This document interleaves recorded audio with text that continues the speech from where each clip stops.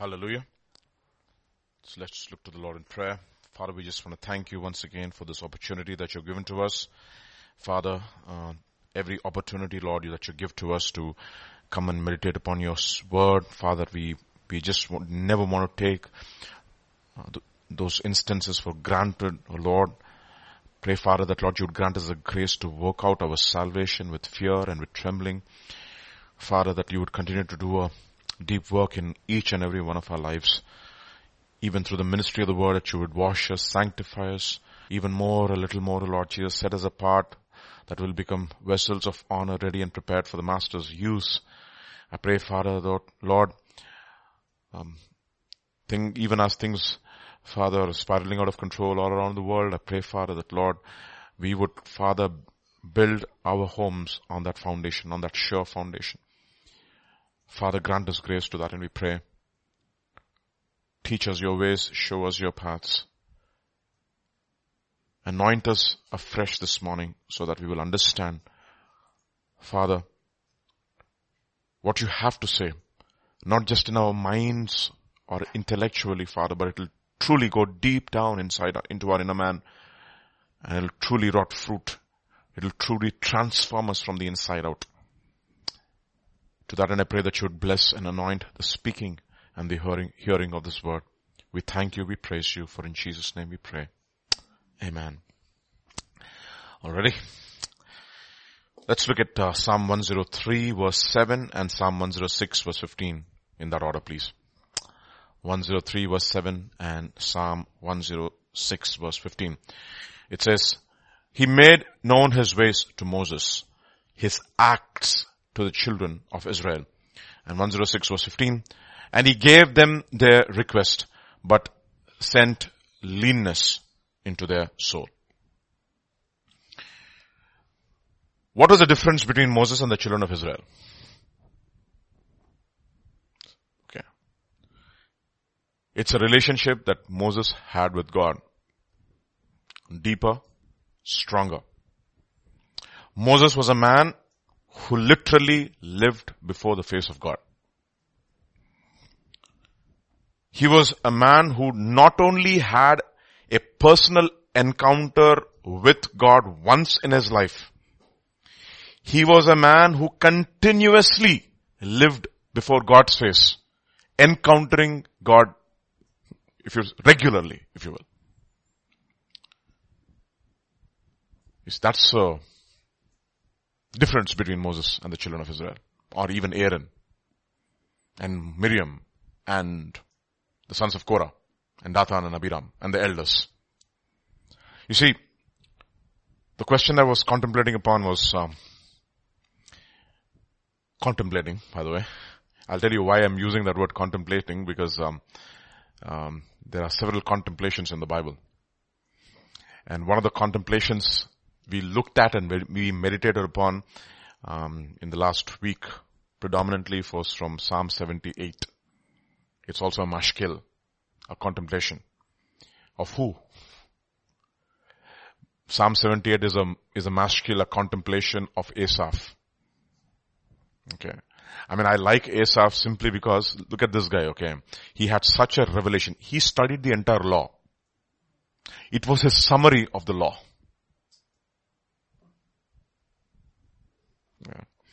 Yeah.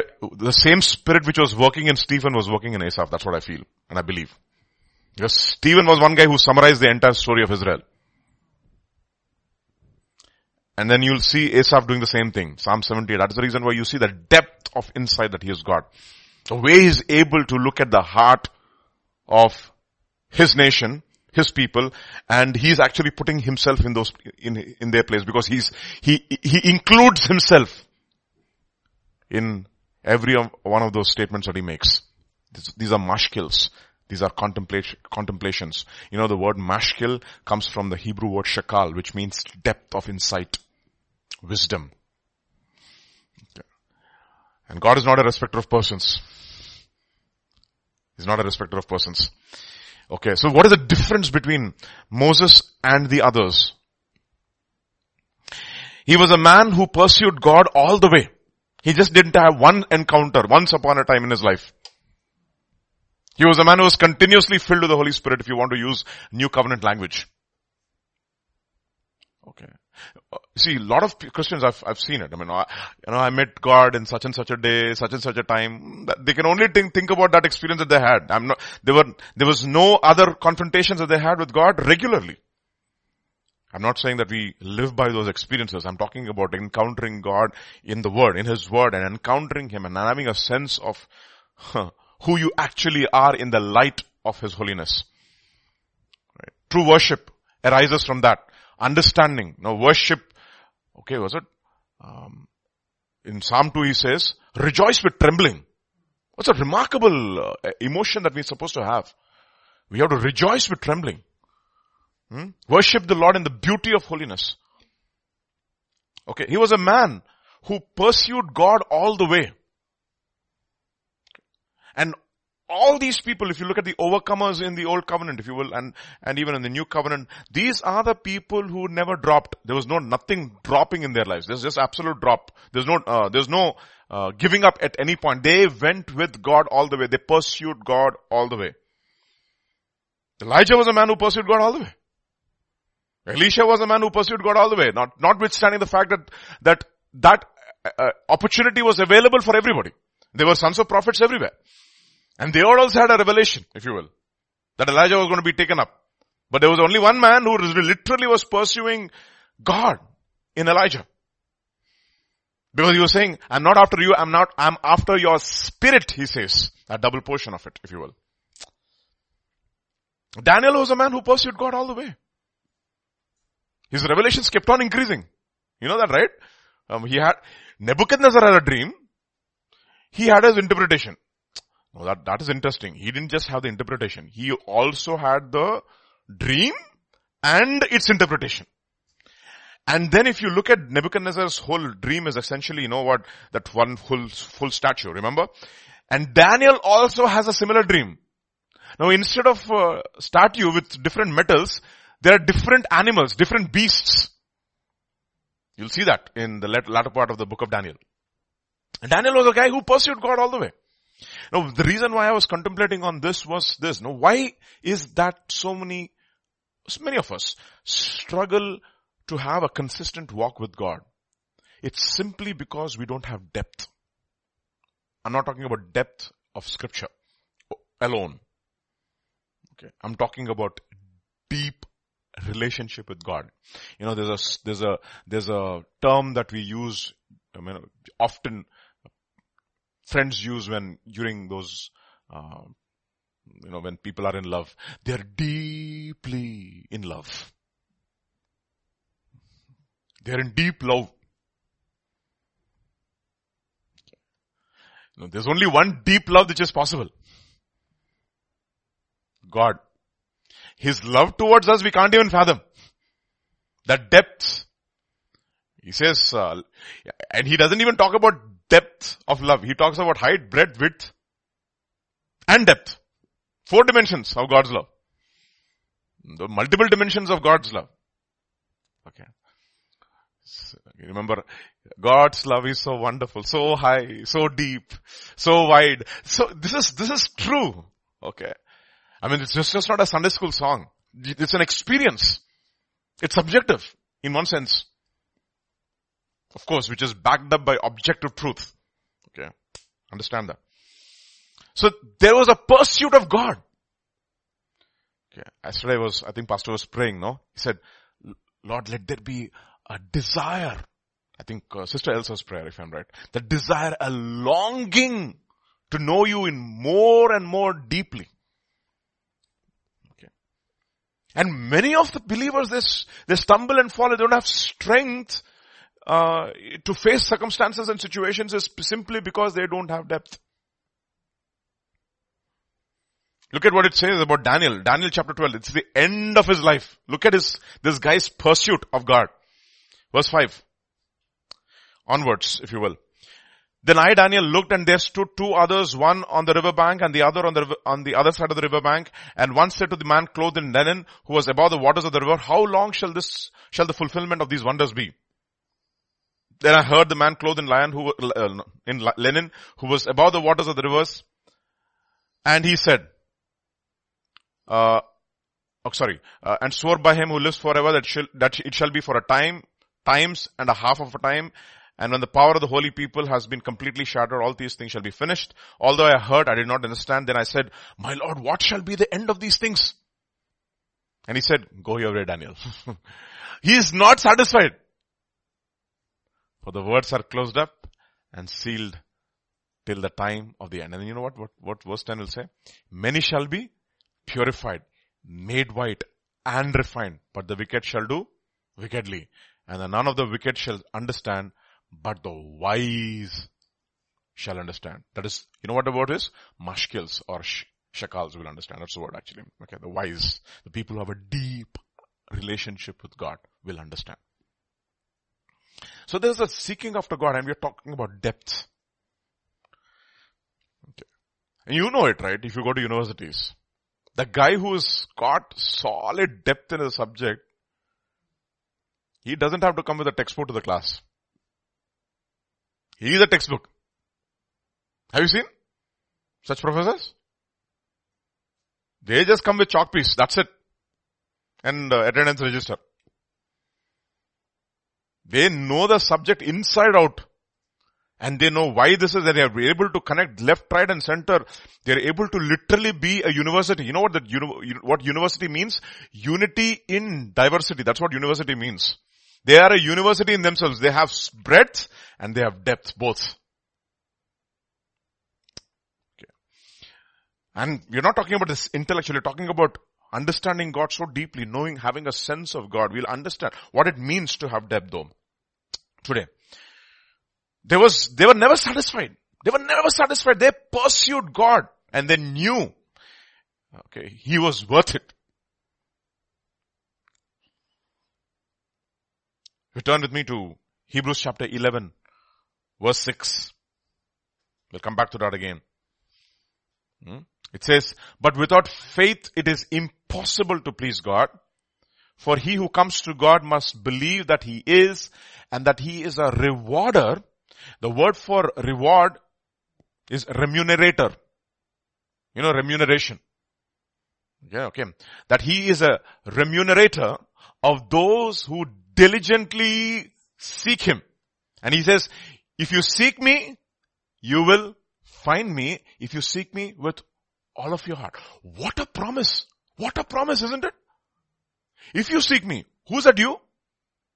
Anybody. Anyone. It is open to anybody.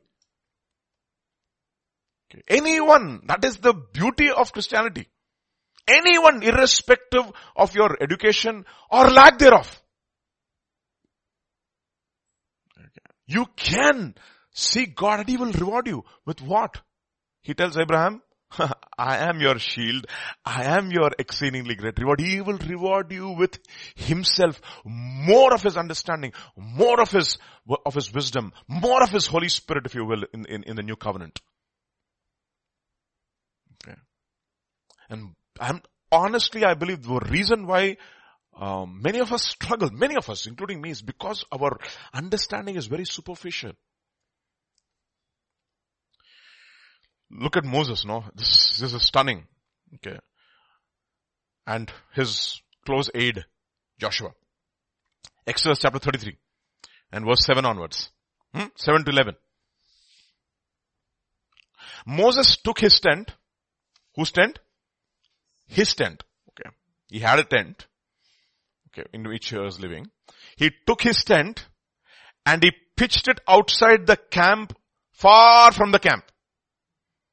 And called it the tabernacle of meeting or the tent of meeting. Now, this is not the tabernacle in the wilderness. No. This is not that tabernacle. It is his tent. It's remarkable. Okay. And it came to pass that everyone who sought the Lord went out to the tabernacle of meeting, which was outside the camp. He said, you know what? This is my tent. I will go there. You also can come. Anybody can come. And if you want to inquire of the Lord, you can come and inquire of the Lord. It's open to everyone. Okay. What a testimony, right? My home. Wherever I put my home, the presence of God is there. I carry the presence of God with me. It's interesting. He puts it where? Outside the camp. Why? What does it say in Hebrews? Jesus went outside the camp. And what should we do? Let us go outside the camp bearing his reproach. That is a mark of humble man. He had a revelation of who God is. Honestly. And it came to pass that everyone who sought the Lord, doesn't matter who wanted, anyone could go. You want to seek God, you can go to the tent, which was outside the camp. And then what happened? So it was whenever Moses went out of the tabernacle that all the people rose, and each man stood at his tent and watched Moses until he had gone into the tabernacle. Why? And it came to pass when Moses entered the tabernacle, the pillar of cloud descended and stood at the door of the tabernacle, and the Lord talked with Moses. Only when Moses entered into his tabernacle, what happened? God talked. It was literally a tent of meeting. For other people, it was a tent of visiting. But notice another guy. All the people saw the pillar of cloud standing at the tabernacle door, and all the people rose and worshipped, each man at his tent door. So the Lord spoke to Moses how? Face to face, as a man speaks to his friend. I love that, okay? And please underline this. And he would return to the camp, but his servant Joshua, the son of Nun. The word is young man. The same word which is used for Isaac, a young man. Did not depart from the tabernacle. Not satisfied. I also want that kind of an experience. I also want to know. And who was Joshua? Was he any special? No, he had fears. God has to repeatedly tell him, don't be afraid, be courageous. Have I not told you? Be courageous. Just in case you forgot, be very courageous. Courageous, that means the guy was a very timid guy, and you know that. One defeat and that's it. He was flat on his face before God. Oh Lord, why did you bring us into the promised land? And he was a very fearful guy. Okay. But he had a desire. And he was not satisfied. I'll tell you something. This pursuit of God will keep us in good standing in the coming days. It's depth with God. It's depth with God. And look at him. Look at Moses. I'll show you another place. Same chapter 33 and verse 12 onwards. Okay, let's read that, okay? And Moses said to the Lord, see, you say to me, bring up this people. But you have not let me know whom you will send with me. Yet you have said, I know you by name, and you have also found grace in my sight. Now therefore I pray, if I have found grace in your sight, show me now your way, that I may know you, First, that I may know you, that I might find grace in your sight, and consider that this nation is your people. And he said, my presence will go with you, and I will give you rest. And then he says, next verse. Then he said to him, if your presence does not go with us, do not bring us up from here. For how then will it be known that your people and I found grace in your sight, except you go with us? So we shall be separate, your people and I, from all the people who are upon the face of the earth. And then he says, so the Lord said to Moses, I will also do this thing that you have spoken, for you have found grace in my sight, and I know you by name. And he said, please show me your glory. He's still not satisfied. Lord, no, please show me your glory. One more step, Lord. Thoda or. Okay. I want to know you a little more.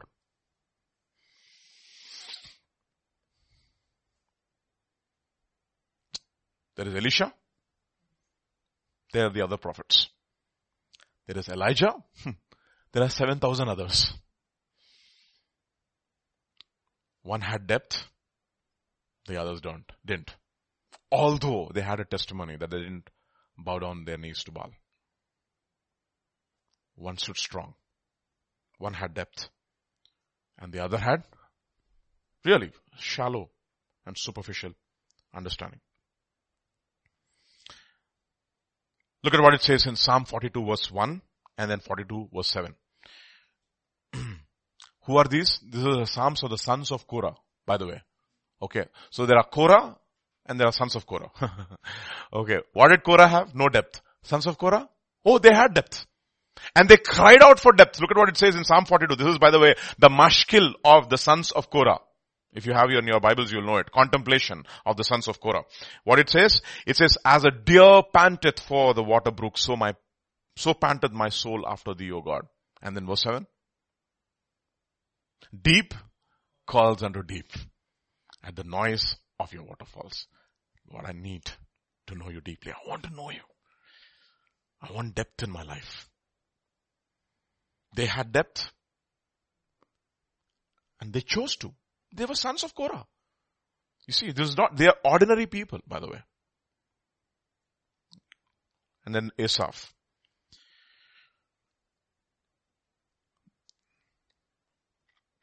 So, how do we develop depth?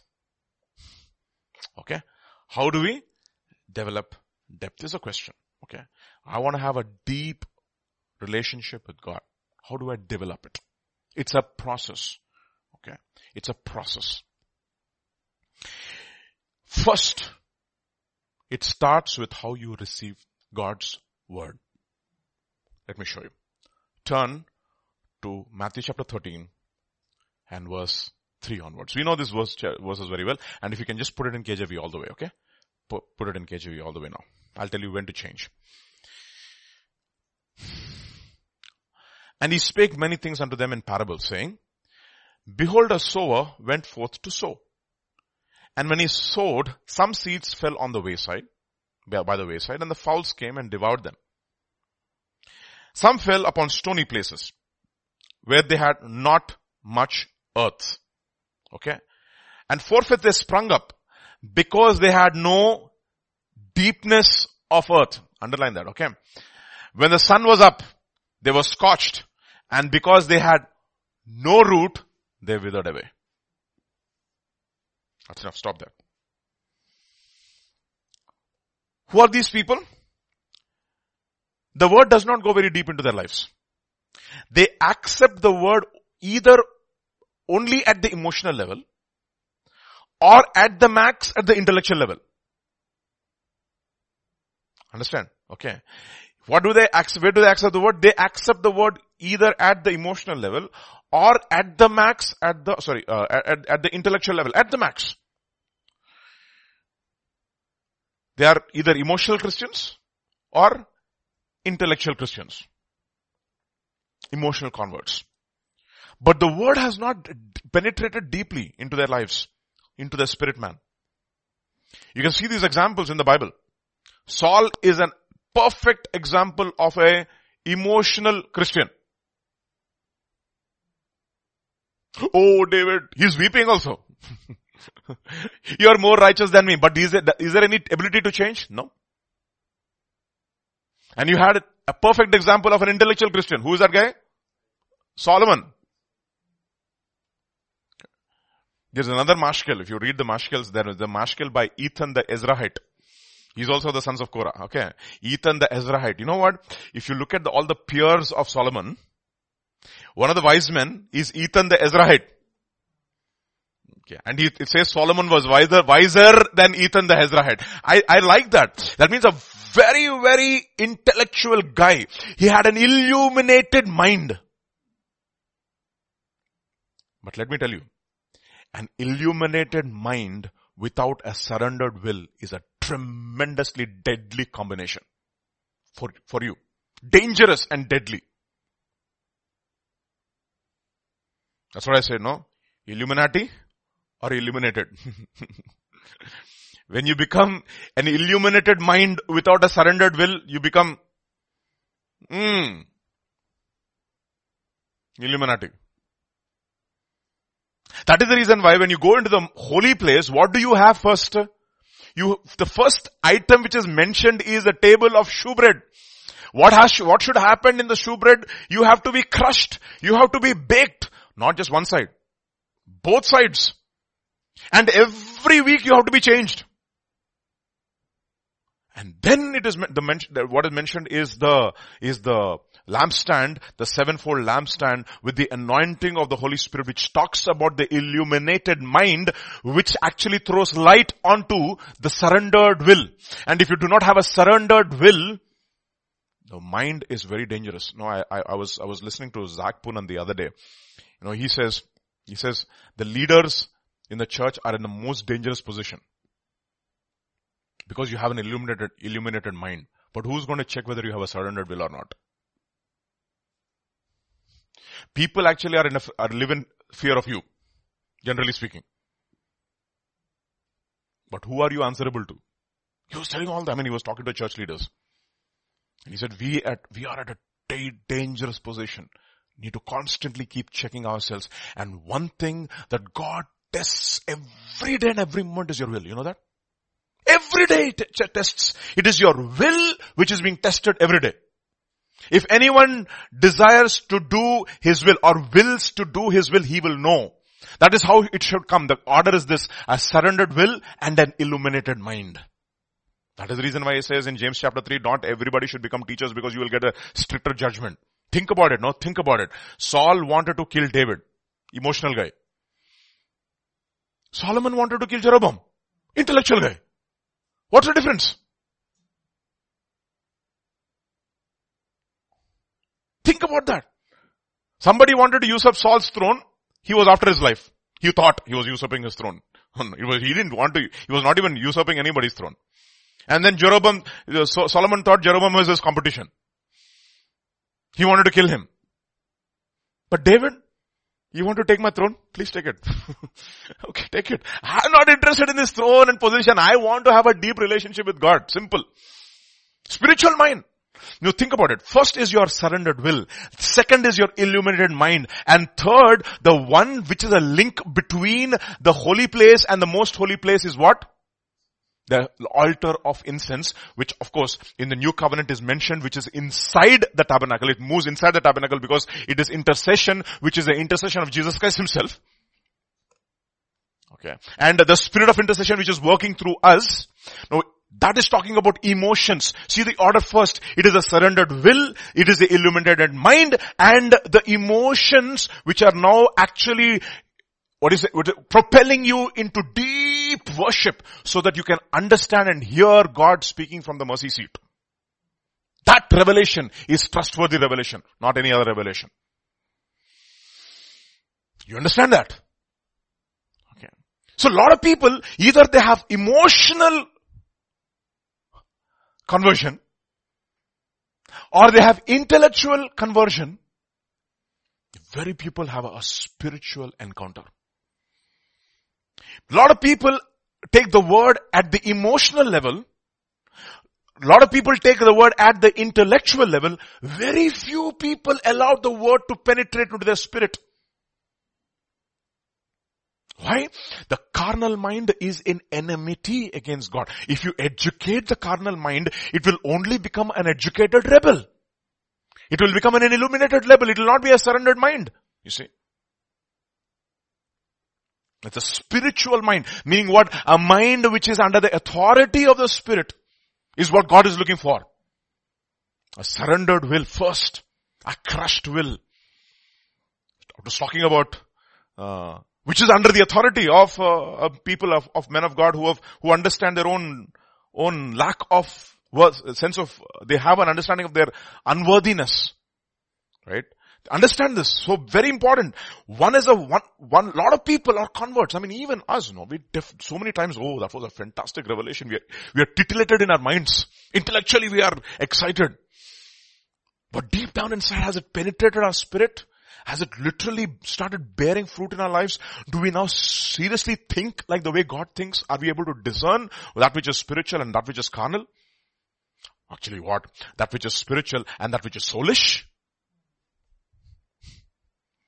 It says in 1 Corinthians chapter 2, a natural man does not understand the things of the Spirit of God. The word is, I told you, right? Soulish man, a man who is devoid of the Spirit.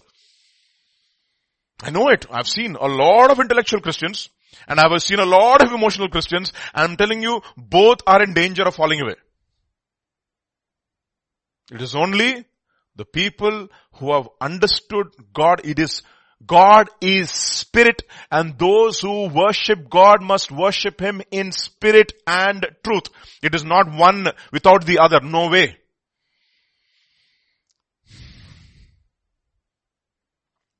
Understand this? Now, of course, there's no deepness of earth. Now, thank God, we don't have to interpret this parable. Jesus himself gives the interpretation, and he saves a lot of commentaries. Okay. Matthew chapter 13 now. Look at what it says in Matthew chapter 13 verse 19 onwards. We'll see what this means actually. And we'll see other nuances as well. It says when one heareth the word of God, or rather the word of the kingdom, by the way. That's a very interesting thing. When one hears the word of the kingdom, I tell you something, one of the, paradigm shifts that I had in my spiritual growth, if you will, in this church, is one day when we had actually a series on the gospel of the kingdom. Remember the series? The gospel of the kingdom. The first time I heard that word, I knew the gospel, but I read Matthew, but to understand the gospel as the gospel of the kingdom, to understand the word of God as the word of the kingdom, things changed in my life. That means it's a word of the king. And whatever the word of the king is his will. That's it. That's the constitution. Okay. See, whatever the king says will happen. If you obey the king, that means you should obey the king. If you obey the king, his will is done. If you disobey the king, his will is done. Yeah, same time. Same. Okay. At both times his will is done. There is no way, I have my way. No. There is nothing like I have my way. Nobody will tell me what to do. Oh, okay, fine. But his will be done in your life. You will be sent to hell, simply. That's a very important thing for us to understand. It is a word of the kingdom. When we say, our Father who art in heaven, hallowed be thy name, thy kingdom come, thy will be done. When we have confessed it, meaning what? If I obey your word, your perfect will be done in my life. If I disobey your word, your perfect will be done in my life. Your perfect will be sent to send me to hell. Simple. Okay. So there's no way, there's no two ways about it. That is the reason why the gospel is just not the gospel of the kingdom. Repent, for the kingdom of God is here. And the king is coming. So what should you do? Make the path straight. Every crooked paths will be made straight. All the valleys will be filled. All the mountains will be brought down. Understand this. So his will be done. Okay. Ultimately one day, every knee will bow and every tongue will confess Jesus Christ is Lord. And what is every evangelist telling? Please surrender your lives now to his will, which is good for you. Okay. Otherwise, his will be done, but that will be bad for you. Okay. It is the gospel of the kingdom. So he says, when the one hears the word and understands it not, who comes? The wicked comes. The wicked one comes. And he catches away that which was sown in his heart. This is he who received the word by the seed by the wayside. Now he's talking about a second guy. But he that received the seed on stony ground is the same is the same is he that heareth the word and anon with joy receives it. And this happens to all of us. Okay. You listen to the word, you say, boy, and then especially go to Dr. Luke and say, high five and all that jazz, do it all with joy, it's coming. Full excitement. Either intellectually we have been stimulated or emotionally we have been stirred. And now he's defining what the deepness of earth is. What depth is he looking at? Look at the next verse. Yet he has no root in himself, but dureth for a while. That means he endures the word for a while. Okay. First Sunday will come, second Sunday will come, third Sunday will come. But when tribulation or persecution arises because of the word, by and by he is what? Oh, offended. How do you know that there is no depth in your life? You know, the word for offense, I told you so many times. What is it?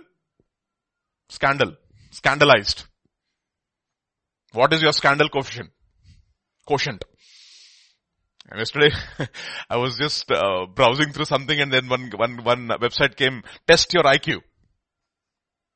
Everybody likes to know their intellectual quotient. And if you want to understand your emotional quotient, watch a movie, see how well you can cry. That is your emotional quotient. Okay. Some people cry at the drop of a hat. Yeah. Okay. And then you had intellectual quotient or intelligence quotient, and then you have your emotional quotient. Very few people have a large scandal quotient. How much I can push and offend you, and you will not get offended. That much is your depth. Your depth is directly proportional to your ability to handle scandal. Now, think about this. Scandal is not necessarily when you're wrong. Scandal is also when you are right and you have been accused of wrong because of the word. Will you get offended? That is the reason why it says, until his word, which was spoken to Joseph, came to pass, the word of God tested him to see his scandal quotient.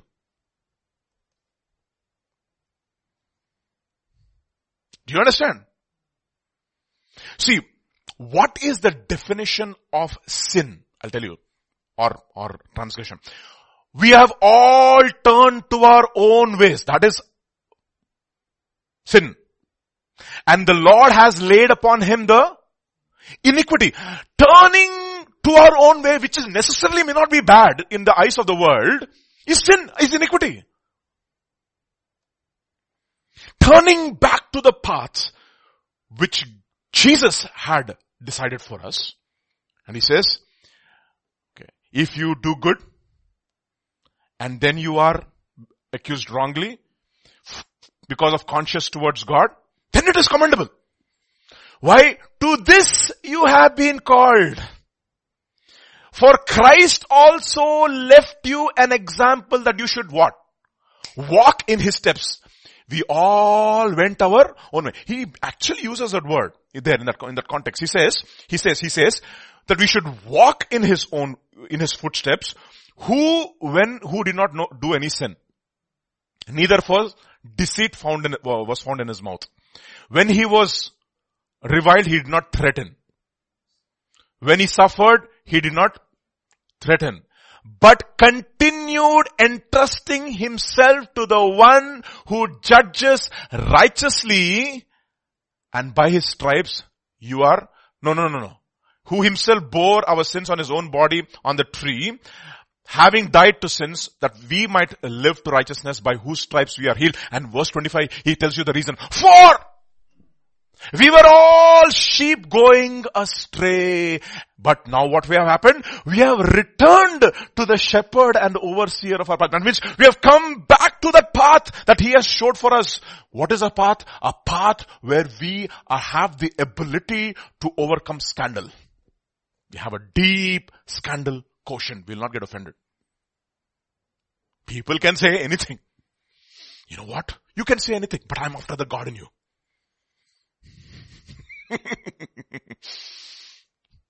Elisha said to Elijah, you want me to wash your hands? No problem. Wash your clothes? No problem. People will call me a man who poured water in the hands of Elijah? No problem. But I am after the God inside of you.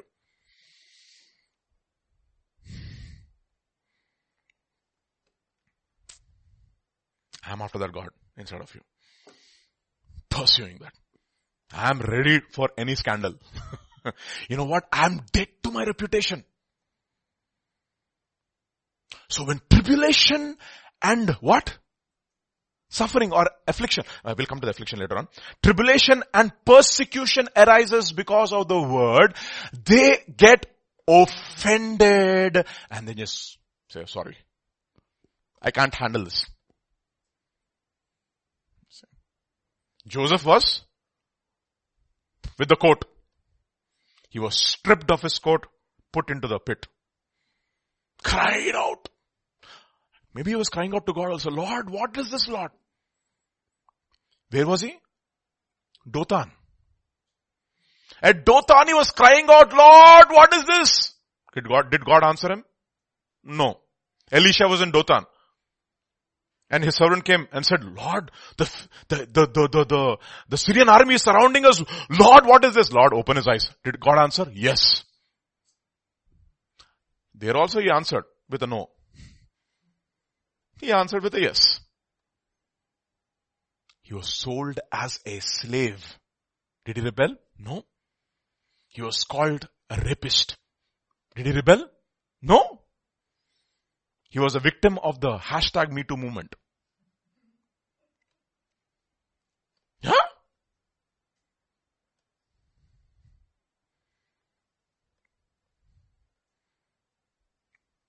He was already despised because he was a Hebrew. And he was a Hebrew and successful. More despised. Hebrew successful and the master trusts him, even more despised. He was an object of the envy of the people. But he was not conscious about it, by the way. Put in prison. Lord, what is this? No problem. One day, till the time, those fellows come, they forget his interpretation of the dream. He immediately goes and forgets nicely, no? And later, after 2.5 years, at God's appointed time, he is glorified. From justification to glorification, there's a process called sanctification in which, what is going to be tested? Your scandal quotient. Your SQ. How much you can, handle scandal. As of now, my scandal quotient is very low. Extremely low. I know it. So upset I get so upset. I just cannot handle certain so-called accusations, even if they are partly true. What if they are completely false? You see? Understand that. Huh? See? You see, look at what it says. Mark actually gives an interesting nuance. Mark chapter 4 verse 17. Okay, in the same, the parable of the sower. So verse 17. And they have no root in themselves, and so they endure for a time afterward when affliction, now there's a very interesting word which is added over here. Affliction or persecution for the word's sake arises. Immediately, they don't have the ability to handle it all. Immediately they get offended. Boss, how come he said this? You see that so many people, when you talk to them, you can see when their faces change. This fellow got offended. It doesn't take little time and you have to walk on eggshells. What will that person think? You have to become TLC, PhDs in TLC. What is tender loving care? Always you should pamper them and should say them, oh. You see, the company that you choose tells me what kind of a person you are. Nebuchadnezzar had those fellows. Different kinds of flutes they were playing. When different kinds of flutes and string instruments are being played, what should you do? Bow down. When he goes at length to describe the kind of instruments. When you hear the sound of this and this and this and this and this and this and this, bow down and worship me. Shadrach, Meshach and Abednego, when you hear the sound of this and this and this and this, he cannot say, if anyone hear the sound of these things, just no, he mentions every detail of those things. Bow down. You know what they say? Sorry. We are not sycophants. That's what Chuck Missler calls it. He calls it sycophant symphony. Sycophant symphony. They sing in parts and tell the king how great thou art. See, isn't it interesting? But many psalms, if you look at psalms, either they praise God or they describe the depravity of their heart. Have you seen that? Only two categories.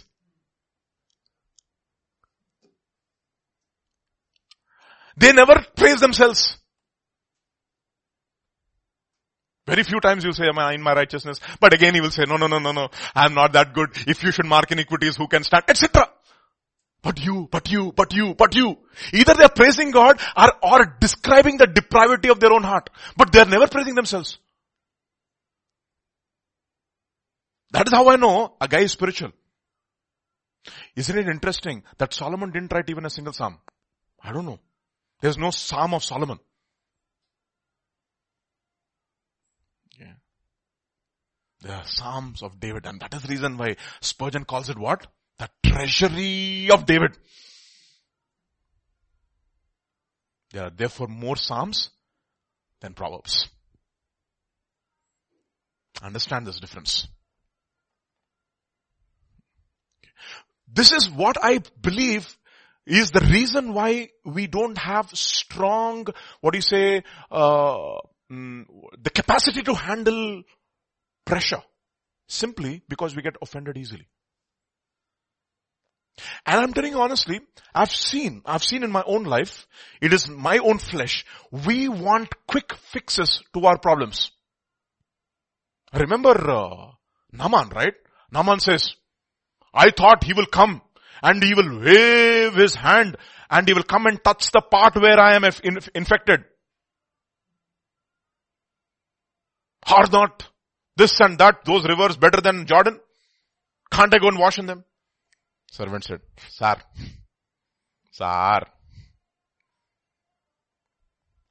Did he ask you anything great? You know what you wanted?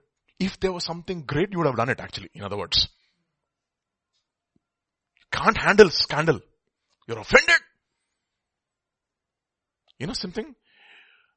He was telling Naaman, Elisha, your healing is directly proportional to your ability to handle offense. You are offended, you go with your sickness. If you humble yourselves, you will be healed. Choose. If you are offended, that's what we say. Do you want to be justified or do you want to be dignified? Answer is, I hope so. I hope so. You know, Paul says, even if my conscience calls me that I'm very, very dignified, I'm a gentleman, thereby I'm not justified. My justification comes from whom? From God alone. So look at this. He says, they have no root in themselves, and so when affliction or persecution, so three things he mentioned over there. He talked about tribulation, he talked about affliction, he talked about persecution. See, Psalm 34 verse 19. I love this. Okay. Many are the afflictions of the righteous. Hallelujah. But the Lord delivers him out of them all. He keepeth all his bones, not one of them is broken. हड्डी नहीं टूटेगा. चिंता मत करो.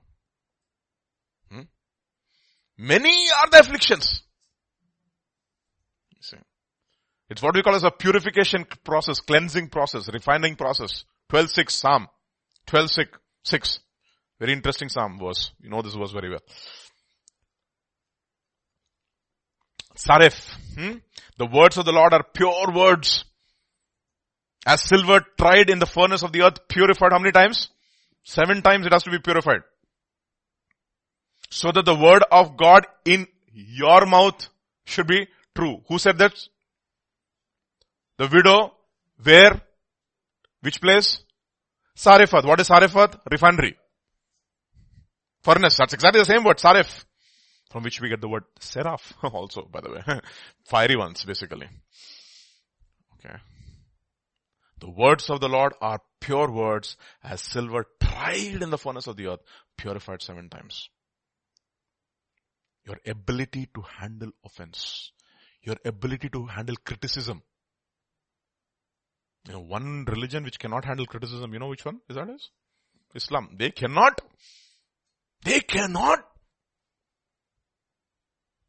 can't handle criticism at all because they know they are full of lies. You criticize the truth. Truth says, you criticize me. You call me a lie.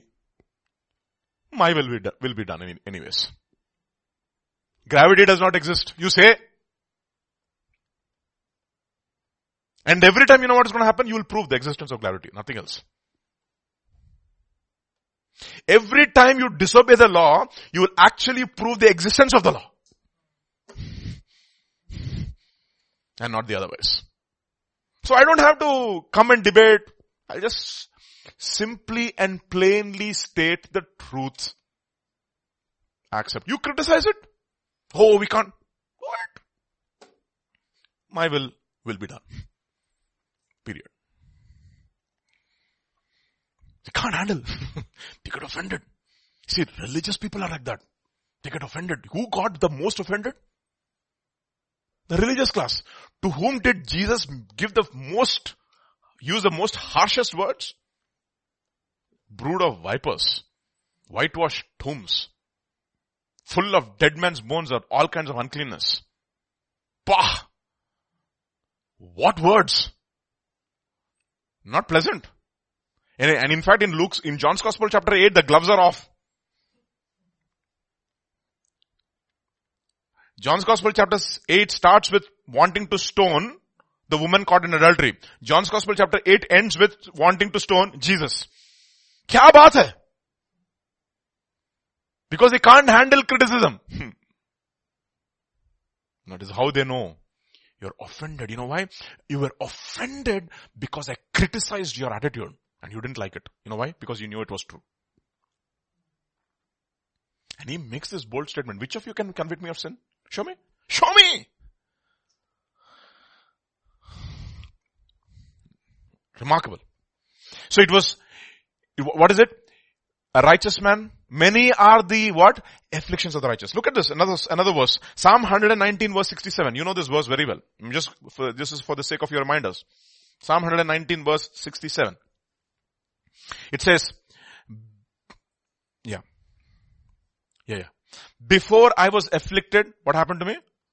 I went astray. But now, I kept your word. Why? When I was afflicted, I knew how offended I could get. I went astray. I went away from the path. But now, I obey your word. 71, same chapter. It is good for me that I have been afflicted, that I might learn your statutes. And look at the next verse. The other level, 75. I know, O Lord, that thy judgments are right, and that thou in faithfulness has afflicted me. Kya baat hai? It is for my good to know how easily I get offended. Boss, Lord, grant us a grace, no? Grant us a grace. Be disciplined people who will kill offense in their lives. Disciplinedly. Never get offended. And don't get offended about that, okay? Understand this.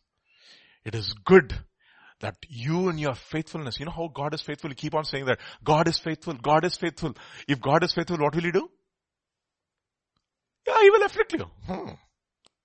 So that He will show you how easily you get offended. How immediately you get offended.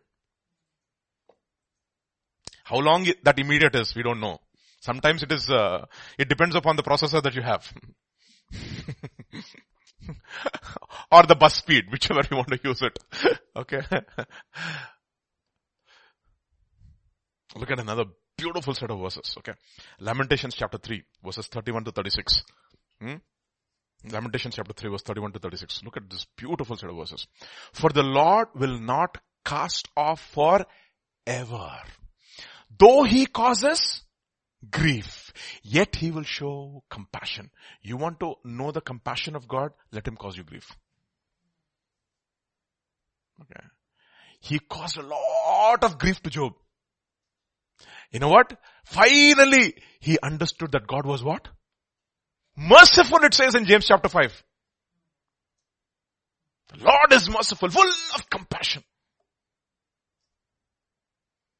You want to understand the compassion of God? Allow Him to cause you grief.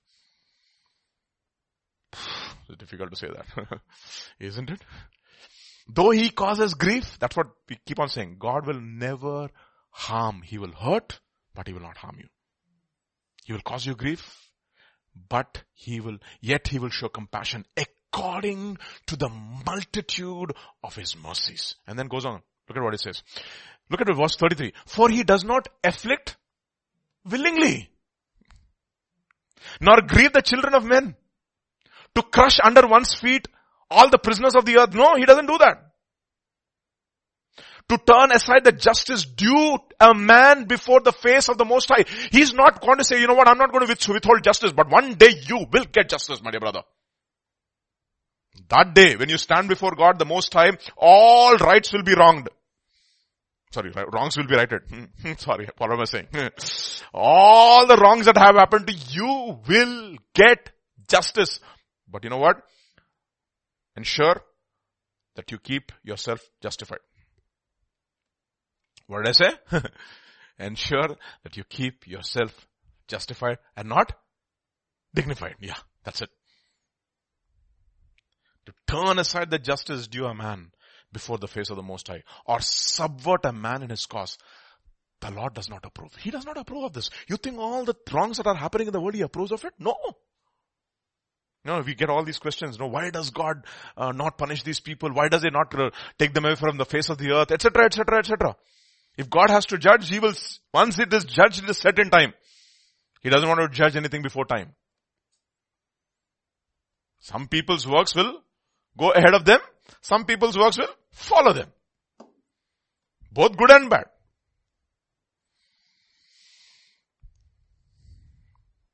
The reason why God afflicts you, if you have NASB, Proverbs 17:10. Proverbs 17:10. A rebuke goes deeper, where? Into one who has understanding than 100 blows into a fool. You keep on beating up a fool. Will he learn? Never. Saul never learned. Never. David, one danda. I learned a lesson.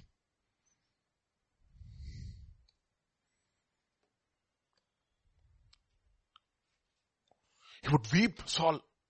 Oh, David, I'm sorry, you are more righteous. कुछ नहीं फायदा पड़ रहा है. कोई फायदा नहीं है. David could be rebuked. One blow is sufficient for me. In Telugu there's a saying, okay? It says, మంచి మనిషికి ఒక మాట, మంచి మనిషికి ఒక మాట, మంచి ఎద్దుకు ఒక దెబ్బ. Eddu means a buffalo. A good buffalo or a good bull, it just needs one whip. And it will start working better. You see, what's the difference between a ox with a yoke and an ox without a yoke? An ox with a yoke, you whip it once, it will start working properly and it give you more fruit. An ox without a yoke, it will go here and there, helter-skelter.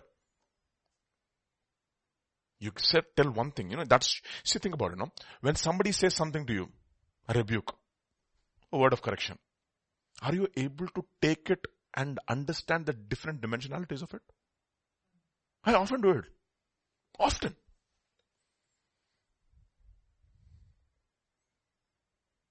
One of the rebukes, what a rebuke, it's something statement was, keeping your room clean is a reflection of your heart was a fab statement for me. I was so tensed after that. I would say, how does it matter if your room is dirty or clean? As long as your heart is clean. That's what I say. When people say, you don't have to keep, I said, come to my professor's home and his office. I'll show you how it is. That's what I used to think. I went to my prof's home, okay? If you want to see a robotist home, you should go to that home. Total chaos.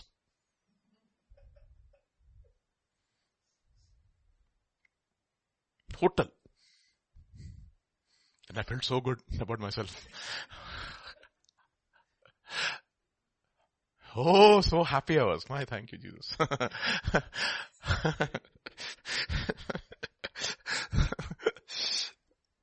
So much total.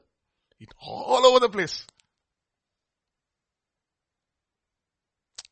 Law of entropy was working perfectly in his home. Then I could understand he never stays at home. He's always in the lab. And even in the lab, not very. You come to a robotics lab, Baba. You should see the spoil. Expensive computers. Dismantled all over the place. The lab is lab, boss. And finally something of order comes out of chaos. One robot will come. For a few days only. After that we just dismantle it again. It's interesting. But then you know what? Order in your life. How you handle dirt outside that is directly shows how much you are allowed dirt inside actually. Think about it. That's a statement, no? Put that in your spiritual pipes and smoke it. My wife keeps telling me, Vijay, your stable is a reflection of you. For her, everything, you came to our school, no? How it is? Poof. It's like, everything has got a box somewhere.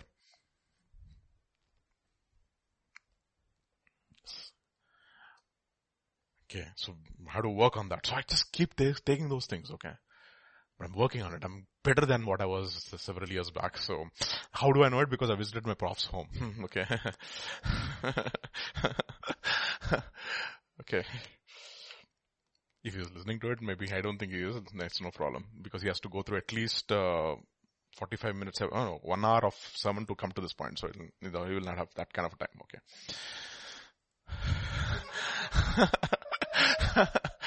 Okay.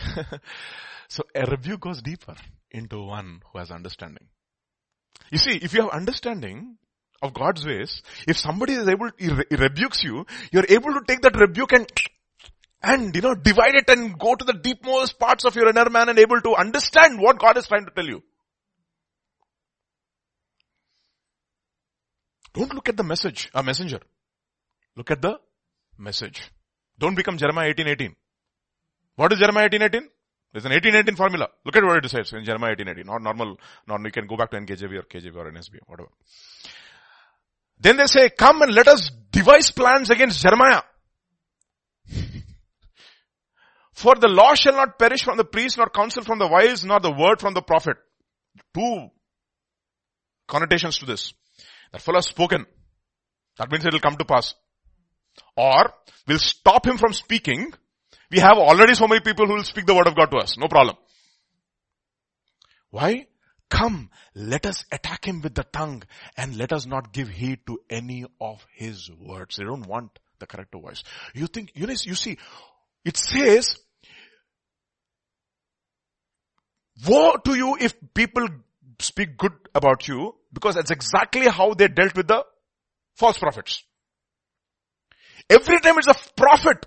You see, it's a prophet who is rebuked. Who is not rebuked, who's despised or who's resisted. Why? Because he is the index finger. You have the apostle, you have the prophet, and you have the evangelist. Evangelist is the longest ministry. The prophet is the one who says, you are that man, you are that man, you are that man. The word of God comes, if it is prophetic, it comes with the finger of God and tells you this is exactly the problem with your life. Micaiah, look at all the prophets. There is a symphony which is going on over here. Don't become a cacophony. Sing in tune.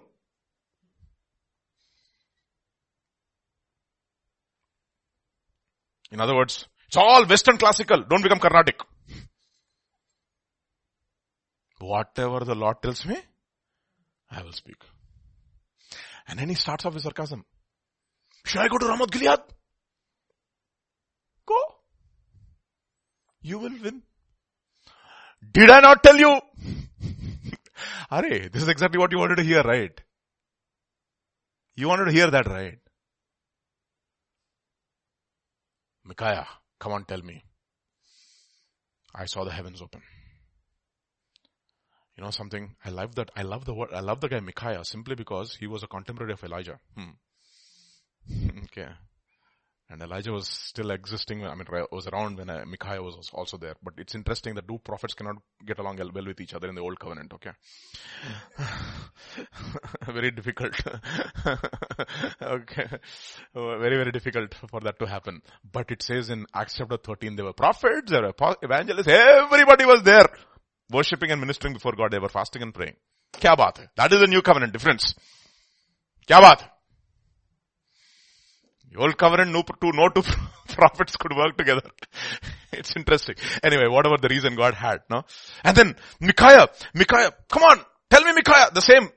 Micaiah says, I saw the heavens open. And God was asking, how should I deceive Ahab? I have to make this fellow fall. He has to go to Ramoth Gilead. How should I persuade him? Then there was a full roundtable conference. One angel said, God, I'll do this. Another angel said, I will do this. Another angel said, I will do this. And a lying, deceiving spirit came. He said, you know what? I will go and I will become a lying spirit in the mouth of all the 400 prophets. You know what God says? You will go and you will succeed in taking Ahab to Ramoth Gilead. And he will die. And what does Zedekiah say? He slaps him. Where did the Spirit of God go from me to you? Ahab says, put him in prison until I come back. If you come back, God has not spoken through me. What audacity.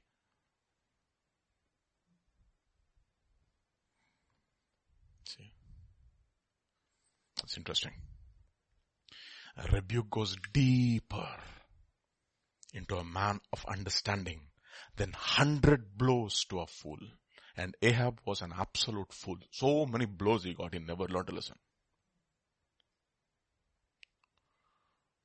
David cannot be rebuked. Saul cannot be rebuked. Solomon cannot be rebuked. Think about that. I told you, right? The emotional man and the intellectual man. The donkey head and the PhD head. Both are donkeys. Finally. In Telugu, gaadida.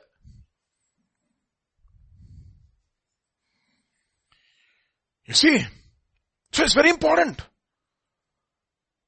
to know whether you have depth. Just measure the time that you get offended. How quickly you get offended is your scandal question. But if you have the ability to ruminate, to think, to be objective, blessed are you. Manasilayo. Matthew chapter 11, verses 2 to 6. This is one man who couldn't handle this. And when John had heard in prison about the works of Christ, he sent 2 of his disciples and said to him, are you coming? Are you the coming one? Or do we look for another? And Jesus answered and said to him, go and tell John the things which you hear and see. The blind see, the lame walk, the lepers are cleansed and the deaf hear, the dead are raised up and the poor have the gospel preached to them. Boss, blessed is he who's not offended because of me.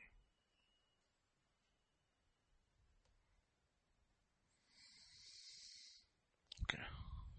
Alright. So how do you know that you don't have depth? Okay. Because you get offended so easily. And why do you get so offended so easily? Is also the question. See, you should go one stage after another. I have no depth because I get offended easily. And why do I get offended easily is the next question. So let us go to the next nuance. Luke's Gospel chapter 8 verse 6. Okay, this is again the parable of the sower. Okay. Some fell on the stony rock. Okay. And as soon as they sprang up, it withered away because it lacked moisture. That's the point. They get offended simply because they lack what? Moisture. No, think about it, no. How many of you have the confidence my heart is a very, very, very tender heart? I easily get, the word of God penetrates very deep. I'm able to receive the word with meekness, the engrafted word with meekness. How many of us can say? Not many. With confidence. We all have our depths of hardness. Hai ki nahi? And again, verse 13, he explains this. Verse 13. Okay. But the ones on the rock are those, when they hear, receive the word of joy, these have no root because of lack of moisture, who believe for a while, and at time of temptation, what happens to them? They fall away. What is the word for falling away? Apostasy. And see the danger there? Why do they fall away? Simply because they don't have depth. And why don't have depth? Simply because they don't have moisture. And what is moisture? Let us see. What is it moisture is he talking about? Jeremiah chapter 17, verse 7 onwards. Jeremiah chapter 17 and verse 7 onwards. Blessed is the man who trusts in the Lord and whose hope is the Lord. For he shall be like a tree planted by the, you know what the word for water is? What is this? The word for water is moisture in the Septuagint actually. Okay. Word for, which is planted by the waters, just not water, waters, which spreads out its root in the river and will not fear when heat comes, but its leaf will be green and will not be anxious in the year of drought, nor cease from yielding fruit. Now what is the difference here? The difference is simply this. This guy is planted by the rivers. Now what is the difference between the soil at the rivers and the soil from away from the rivers? The soil of the rivers is what? Very soft. You understand?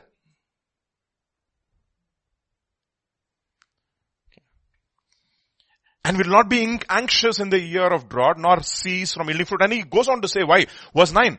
The heart is what? Deceitful above all things and desperately wicked. You know, in this context, he's saying, the heart, which is essentially the seed where the seed is going to be sown, it says, break up the fallow ground of your heart, basically.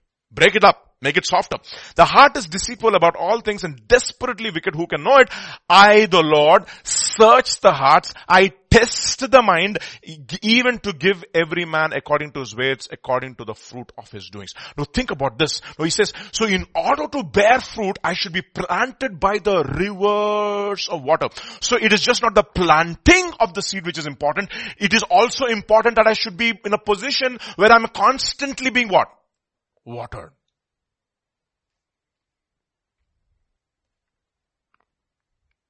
There should be the sowing of the seed and the constant watering of the seed so that the seed can grow, so that the soil can become softer and softer and softer and softer and softer and softer and softer. That is the reason why. So why are we preaching the word so much in these last days? Because the hearts of the people is hard, including my own heart. I'm not saying that my heart is better than the others. No, I know it. My own self, I know it. So what do I need? I have to sit there and allow the word of God to flow and flow and flow and flow and flow and flow so that my heart becomes softer and softer, so that the engrafted word begins to take root and bear fruit. So that I will not get offended. You know what happens? When you're constantly watered, you will understand that God is good. You'll understand the ways of God. So you think about it, no? Why is therefore the preaching of the word so important? The preaching of the gospel, initially to bring people into the kingdom, you don't need more than 15 minutes. Think about it, no? Repent, for the kingdom of God is at hand. Who said this? John the Baptist. After John the Baptist was put in prison, what did Jesus say to evangelize people? Repent, for the kingdom of God is at hand. So once the people came into the kingdom of God, what did he do? Repent, for the kingdom of God is how many lines? 3 lines maximum. And after the people came into the kingdom, what did he do? He started teaching them. Matthew chapter 5, Matthew chapter 6, Matthew chapter 7. Goes on and on and on and on. So that the seed which is sown should be watered so that the soil can be made softer and softer and softer, so that the seed can go deeper and deeper and deeper. So Paul says, Paul plants, Apollos has to water, so that you'll get what? The increase.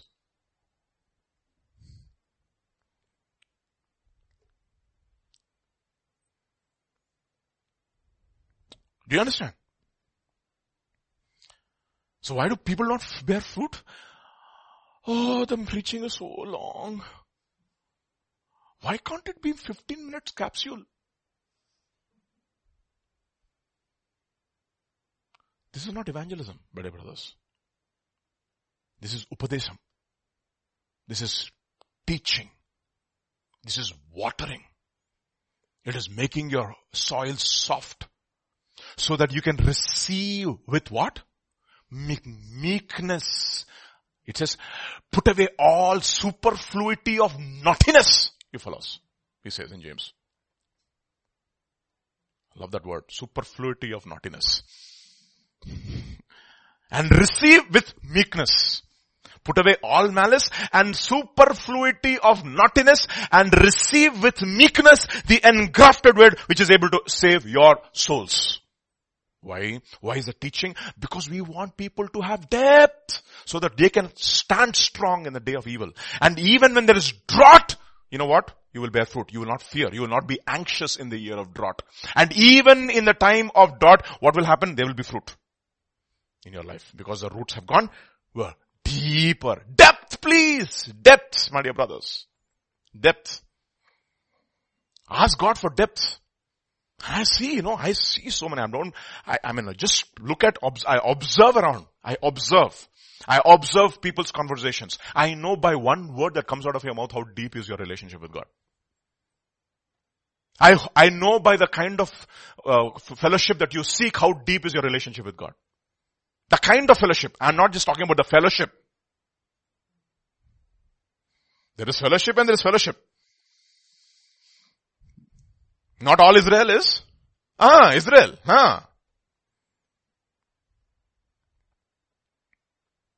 Is that iron sharpening iron? Or wood blunting iron? I don't know. Think about that. Honestly, we are still young people. We are still not graduated to father level. Okay. Right? Who said we are fathers? We're still not. Okay, let us be honest. Okay. If you are fathers, then that will be a different range only. Huh?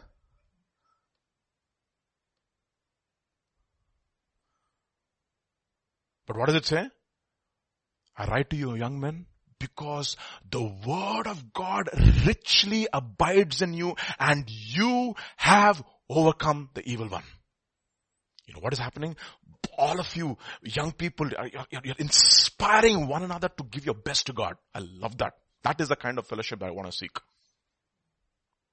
Not people who will just dull you.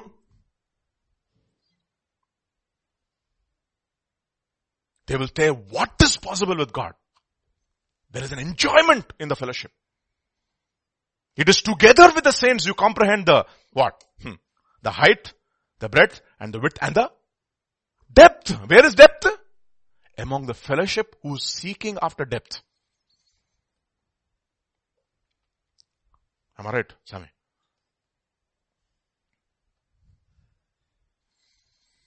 Simple formulas doesn't work.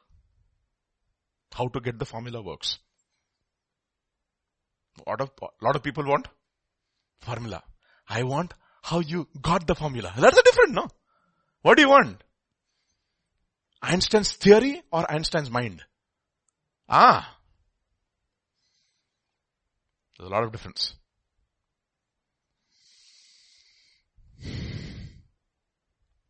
Depth. No, in order for the roots to go deeper, we have to do something. See, it's just not that you should allow yourself to be for the water to flow. A lot of people, it's like water on a duck's back. The water should just not flow. Something else also should happen. Psalm chapter 1 now. We know this very well. Psalm chapter 1 verse 1, 2 and 3. Because I told you the kind of fellowship that you seek determines your depth. Blessed is the man that walks not in the counsel of the ungodly. Now think about it. What kind of fellowship do you seek? Do you seek worldly fellowship or wordly fellowship?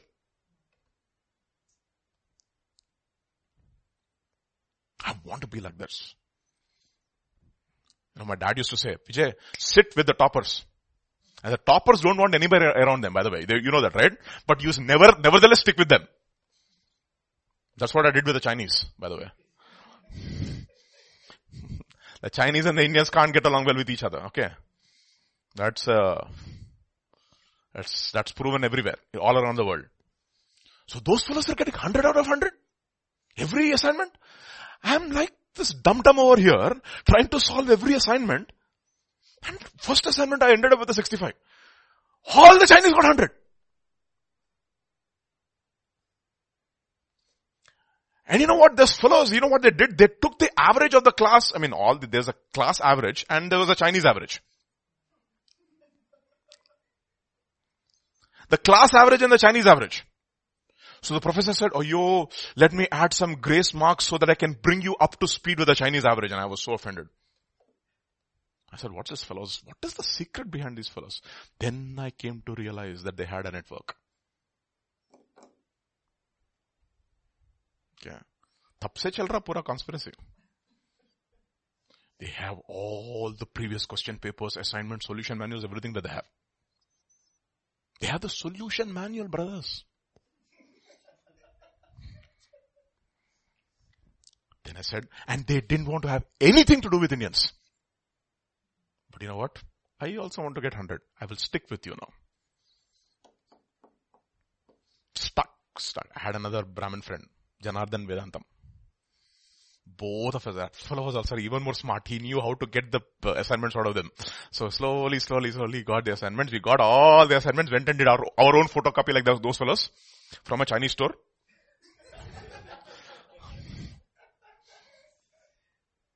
And next exam?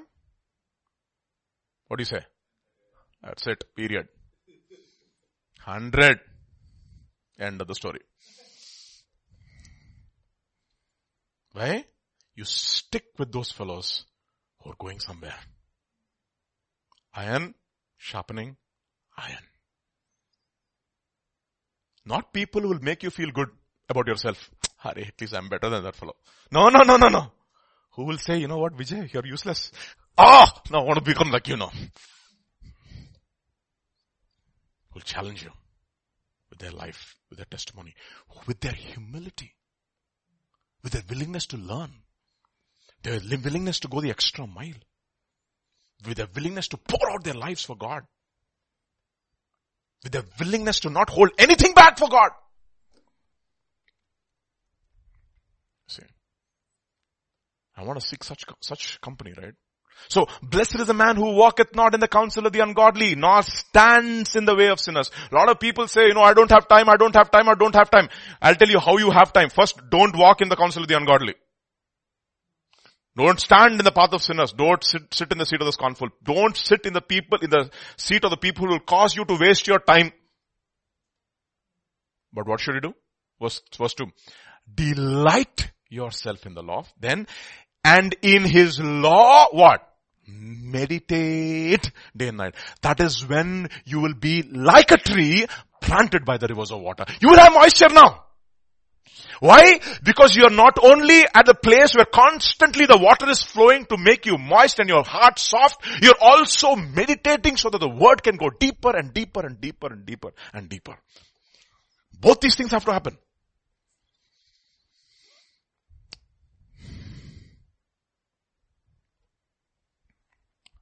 He shall be like a tree planted by the rivers of water, that brings forth its fruit in its season, whose leaf shall not wither, and what? Whatsoever he does, he says he prospers. What does that mean? Prosper in the way of God. That's what he told Joshua. This book of the law shall not depart from where? From your mouth. It's interesting, right? Mouth and mind coordination. It's not hand and eye coordination, mouth and mind coordination. Life and death is in the power of the tongue. That is the reason why it says in Proverbs chapter 15 verse 28, if I'm right. Just put it, it's beautiful. Proverbs chapter 15 verse 28. The heart of the righteous studies how to answer. Kya baat hai? But the mouth of the wicked pours out evil. Pours. That is the reason I say, study to show yourself approved unto God, a workman that needeth not be ashamed, rightly dividing the word of truth. Study. Man, goodness, I'm telling you, Telugu Bible I'm studying now. You know what has happened? My Telugu Bible has replaced my English Bible now. Study.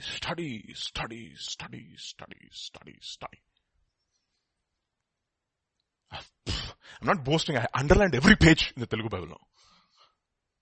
That is how I read. Study to show yourself approved unto. You know why? Because I want depth. And whatsoever he doth, do it shall prosper. This book of the law shall not depart from your mouth, but you shall meditate upon it. Then you shall have success. And you shall not turn from it to the left or to the right. Because you know what? Gospel has got a line, straight line.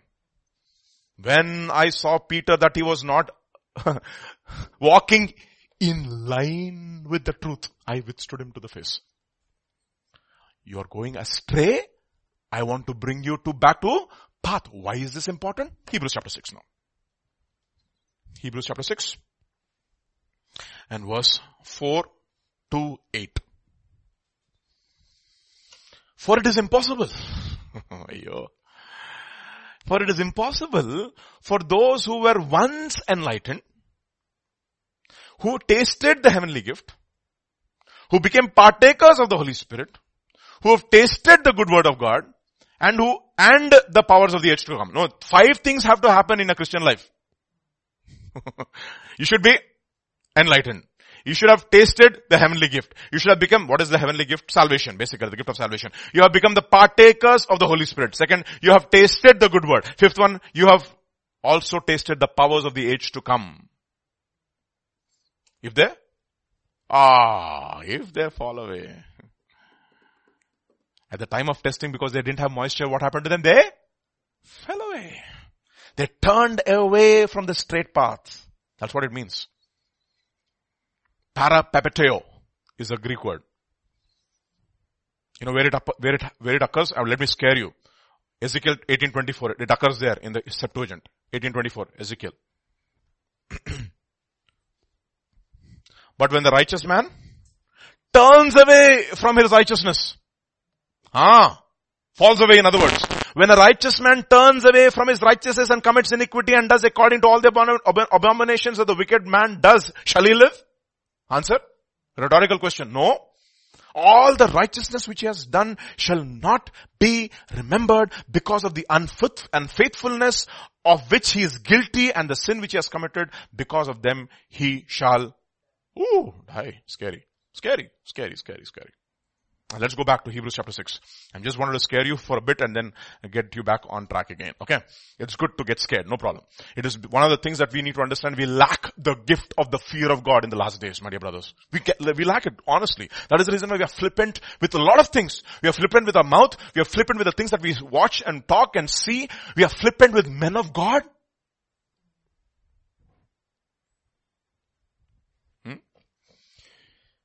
For the earth, look at this.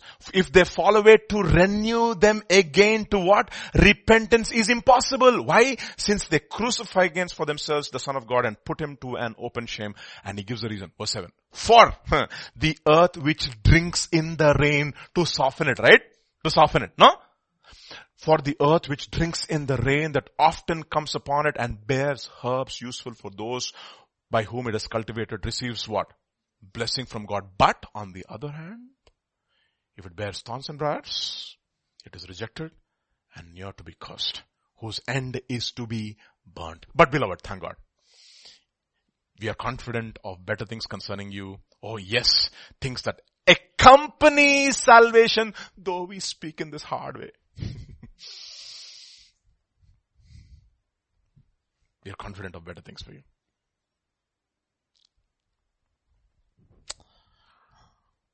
Depth. So depth of your word life. Okay. Second is the depth of your understanding. In other words, the depth of your revelation. What is that? Depth of your revelation. What does that mean? Let me tell you what that means is. Second, let's go to 1 Corinthians chapter 2, verse 7 onwards. 1 Corinthians chapter 2, verse 7 onwards.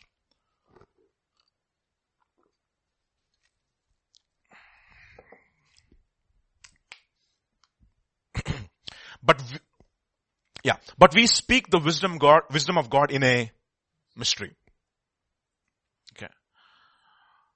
How do you understand mysteries? You want to know? Go to Proverbs chapter 1, verses 2 onwards. Okay, actually you can read from verse 1 onwards. Okay. Put it in NKJV. Okay. Are we in NKJV, bro? Okay. The Proverbs of Solomon, the son of David, king of Israel, to know wisdom and instruction, to perceive the words of understanding, then to receive the instruction of wisdom, justice, judgment, and equity, to give prudence to the simple, to the young man knowledge and discretion. A wise man will hear and increase in learning, and a man of understanding will attain wise counsel. Why? To understand a proverb and an enigma. The words of the wise, and KJ will use the word, and their dark sayings. You know the riddle of Ethan the Ezrahite in Psalm 49? I will put my parable in a dark saying. I will speak this oracle, and he talks about the ransom of a man, etc., etc. Remember that? One of our favorite Psalms. Our favorite Psalms, hopefully.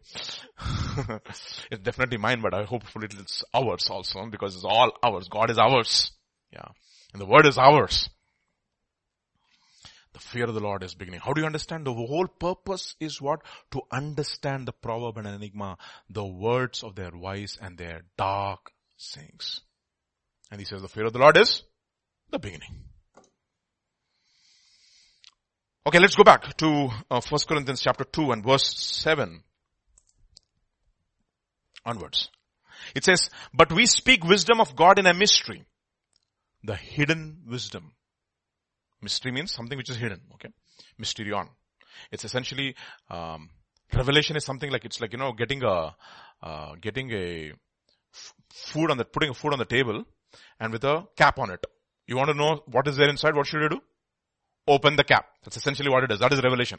Oh, crab curry. Okay. Something like that. Huh? But we speak the wisdom of God in a mystery.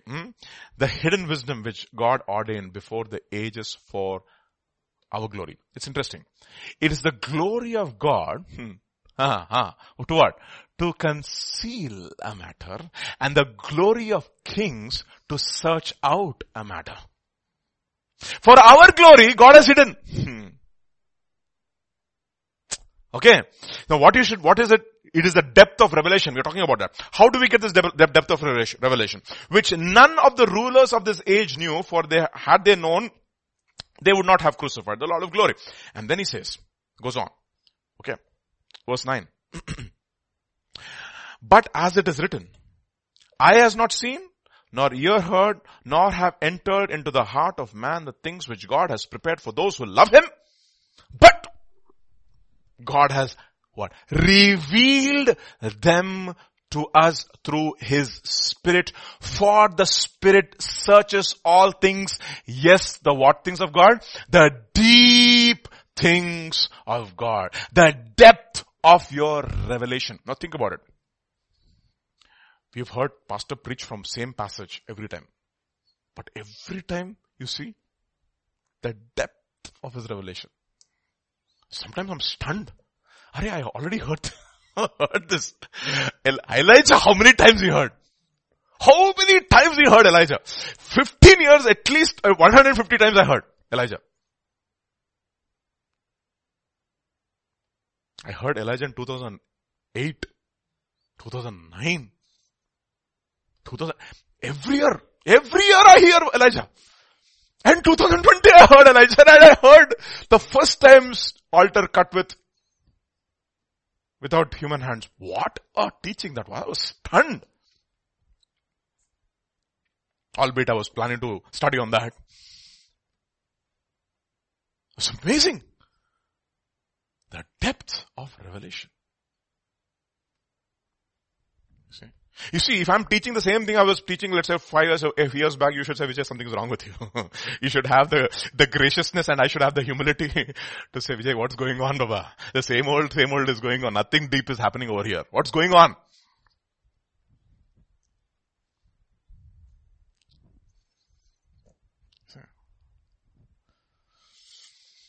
But God has revealed them to us through His Spirit. What has happened therefore? That God has increased in him the measure of His Spirit. He had a deposit of it initially. The earnest of our expectation, it says. But Spirit is slowly growing so that you understand things of God more deeply.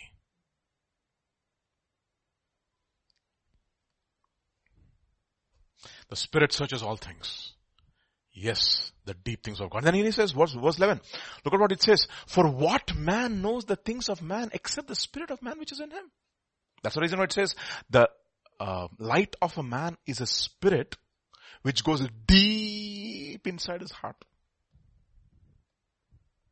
That's the reason why the word of God is living and active, sharper than a two-edged sword, discerning the soul and the spirit, the joints and the marrow, and is the discerner of the thoughts and the intentions of the not the mind, of the of the heart.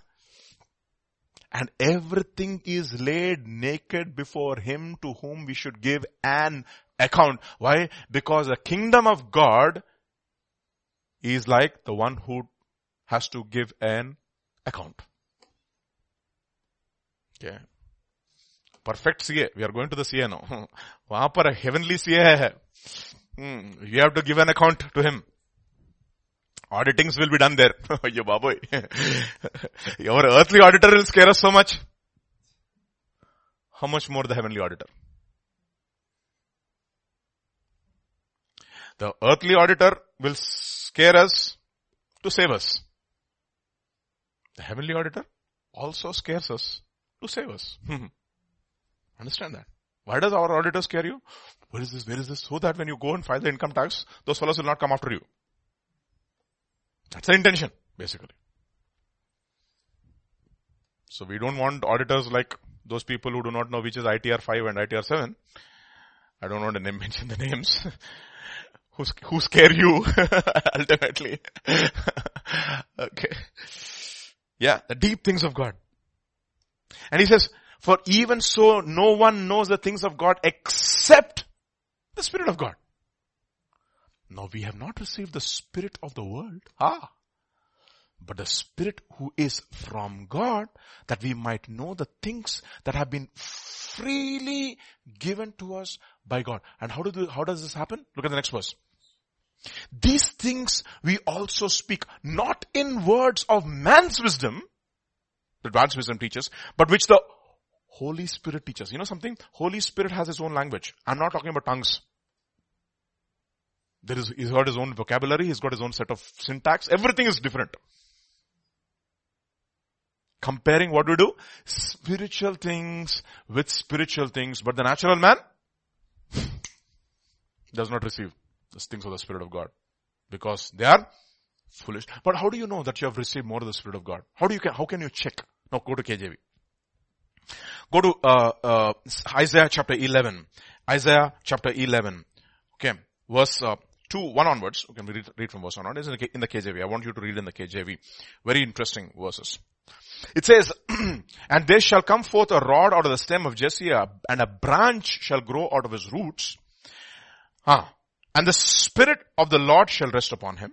The Spirit of wisdom, the Spirit of understanding, okay, the Spirit of counsel, okay, the Spirit of might, the Spirit of knowledge, and the Spirit of the fear of God. And the next verse will say, and he shall make him of what? Quick understanding. In the, what of God? in the fear of God. You know how you know that you're a spiritual man and not a natural man? You know what the word for quick is? Smell. Quick to smell. That's what the same word for smelling. The word for quick understanding is smelling. It's very interesting. In other words, you know places where there is no fear of God. And you know places where there is fear of God. Some churches you go, smell and you say, like Abraham, there is no fear of God in this place.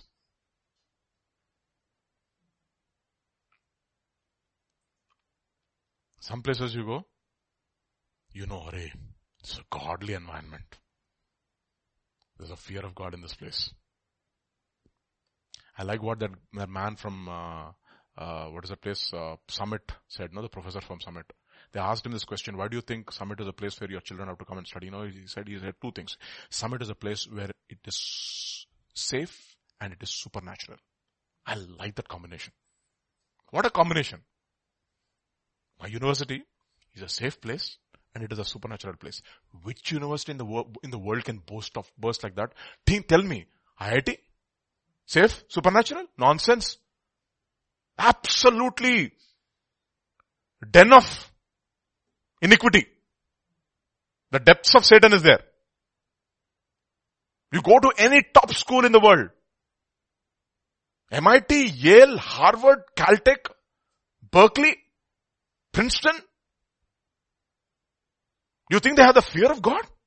There's the depths of Satan. When he said that word, I was stunned. He said, my place is safe and supernatural. Do you think Princeton is a safe place for your children to go and study? If they don't have the capacity to handle the kind of bombardment that happens over there, that in that ungodly place, Oxford, do you think? I like what Derek Prince said. People in Oxford care more if you're a gentleman rather than you're a saint.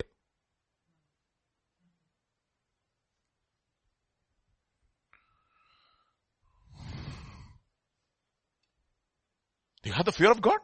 No. Which university has got the fear of God? You think about our schools in our India. My goodness, I remember when my friends used to come back from first year of IIT, we didn't get into IIT in the first attempt, okay. So when he used to come back from IIT, they said, Vijay, internet access 24/7. Those days, lease line, BSNL broadband lease line, internet access into every room in IIT. And what are they watching? What are they watching?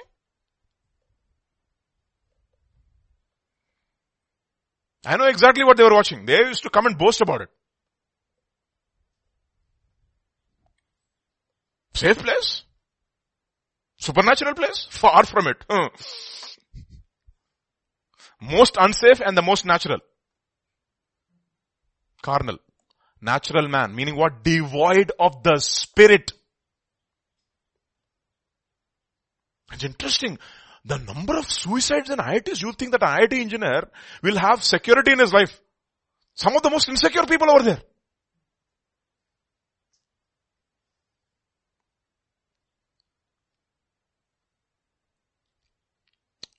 Brothers, that which is highly esteemed among men is an abomination in the sight of God. I'm not saying that IIT is bad per se. Don't misunderstand me. No, I'm not talking about that. You think, I was stunned when that guy made a statement like that. I used to say, hey, what is Bible college? I'm not talking about all Bible colleges. And he said very distinctly also, he said, you know what, our place is a safe place and a supernatural place simply because our professors are not gone wonky, like in other seminaries. And he said, you know what, our professors have been broken by grace, have been shaped by grace, and they minister and teach in the power of grace. Which professor can boast like that? Go to any university. Professors, how do you teach? We have been broken by grace. Really? We have been educated in the top universities. We have the maximum number of publications. And we get the maximum amount of funding. Will that say we have been broken? Which professor will say?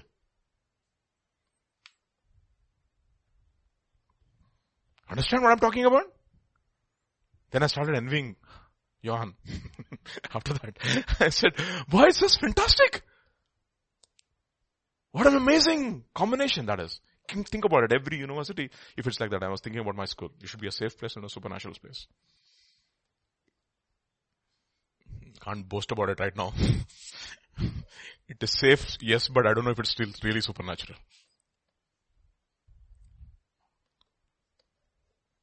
Understand that. See, quick of understanding in the word of God, in the fear of God. Do you have a sense? When you have revelation, you know what God hates and what God loves. The Lord has anointed you more than your fellows with the oil of gladness. Why? Because you loved righteousness and you despised and you hated lawlessness. And therefore God could trust you with the full measure of the Holy Spirit, and therefore you understood God more deeply than anybody else. A lot of people say, I want to be better. So David says, I have more knowledge than my teachers. Why? Because you are more brilliant than your teachers? Or you are more broken than your teachers? There's a difference. It is not intellectual knowledge, Baba.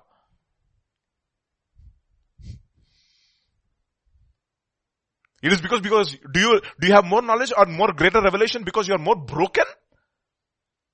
Or because you are more humble? You see how our parameters change.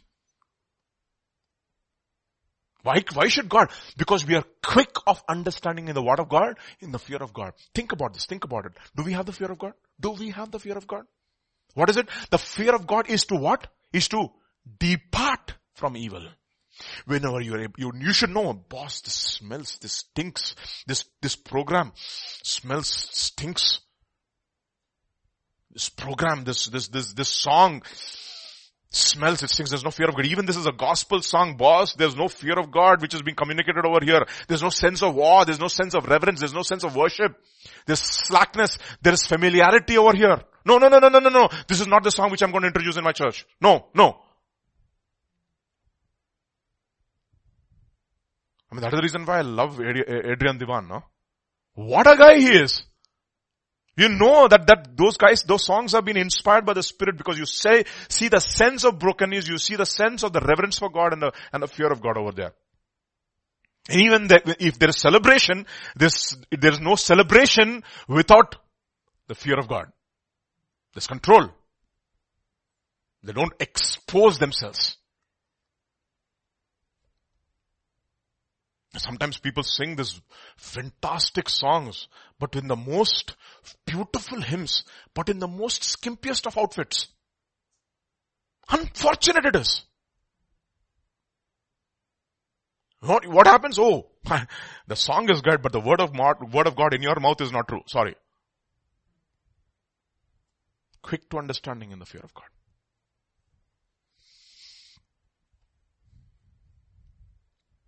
Do you have that depth? And what it says, with quick to understanding in the fear of the Lord, and he shall not judge after the sight of his eyes, nor neither reprove after the hearing of his ears, but with righteousness he shall judge the poor, and reprove with equity for the meek of the earth. And he shall smite the earth with the rod of his mouth, and with the breath of his lips shall he slay the wicked.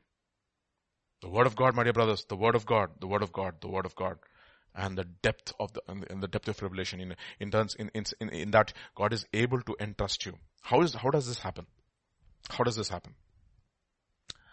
Turn to 2 Corinthians chapter 12.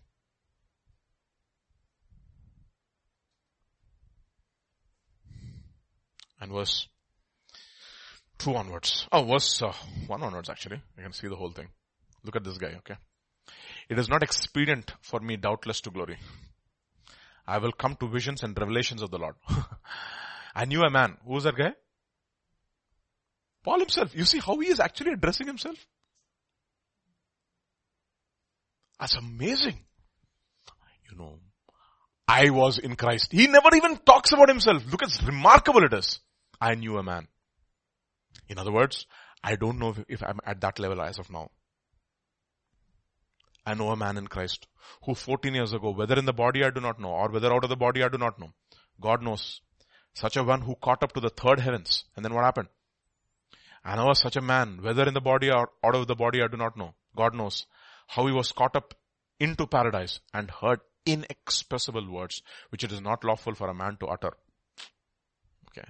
Of such a one I will boast, yet of myself I will not boast, except in my infirmities. For though I might desire to boast, I will not be a fool, for I will speak the truth, but I refrain lest anyone should think of me above what he sees me or to be, sees me to be or hears from me. And then, and lest I should be, what? Exalted above measure by the abundance of revelations. A thorn in the flesh was given to me, a messenger of Satan to buffet me, lest I should be exalted beyond measure. You know what? You want revelation? Are you willing to pay the price?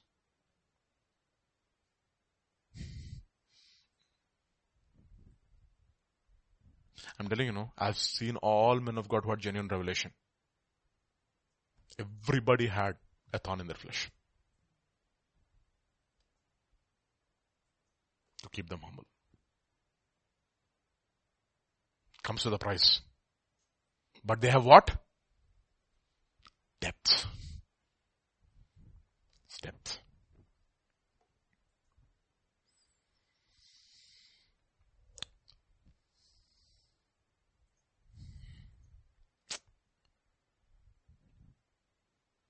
Let's look at the last verse for the day. If you can please turn to NIV. Philippians chapter 1, verse 9 to 11.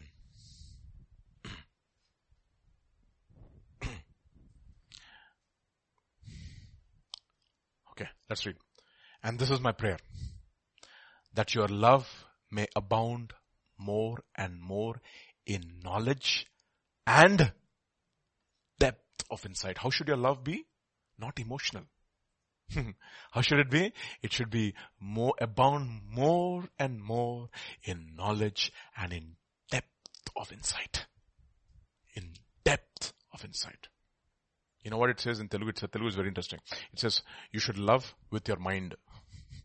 with really, Telugu means with intelligence, with cleverness in some sense.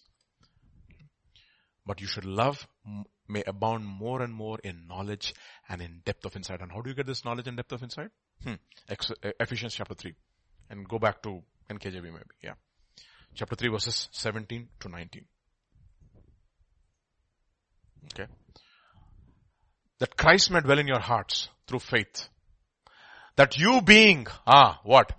Rooted and grounded in love, may be able to comprehend not by your own self, with all the saints, what is the width, what is the length, what is the depth and the height, to know the love of Christ, which passes knowledge, that you may be filled with all the fullness of God. How does this happen? In fellowship.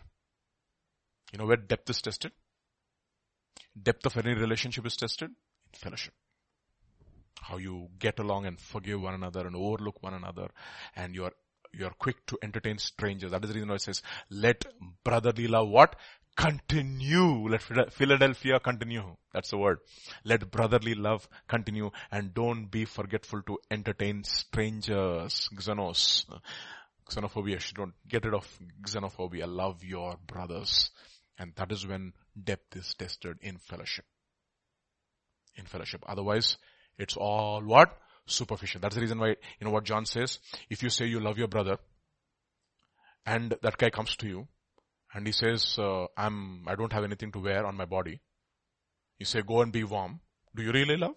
Let us not just love in word, but let us also love in deed. If you cannot love the brother whom you see, how can you love the Lord whom you do not see? It's tested in fellowship. Amen. I've had so many other things to say, but I'm going to stop here. So what is it? Depth, please. Depth, please. Maybe one last verse and we will stop. Let's go to Luke's Gospel chapter 6 verses 47 to 49. Luke's Gospel chapter 6 verses 47 to 49, and then we'll stop.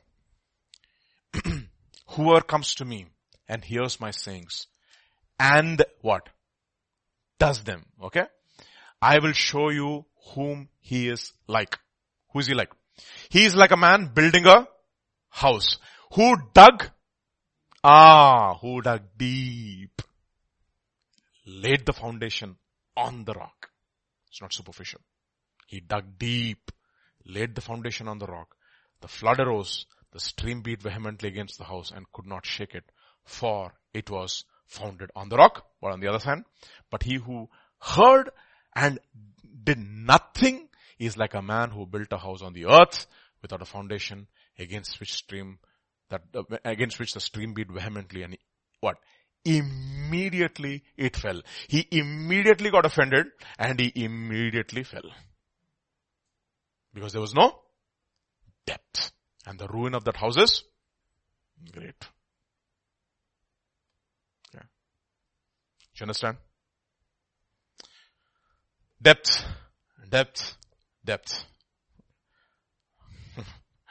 Maybe that should be the title. Depth. Because 3 is good. Holy. Deep. Okay. Alright, let's pray. Father, we just want to thank you, Father, for this day. Father, we know, Father, we are so shallow. Beginning with me, none of us, and I realize in my own self how shallow and superficial is my love and my faith and even my repentance. How little of the fear of God I have in my life.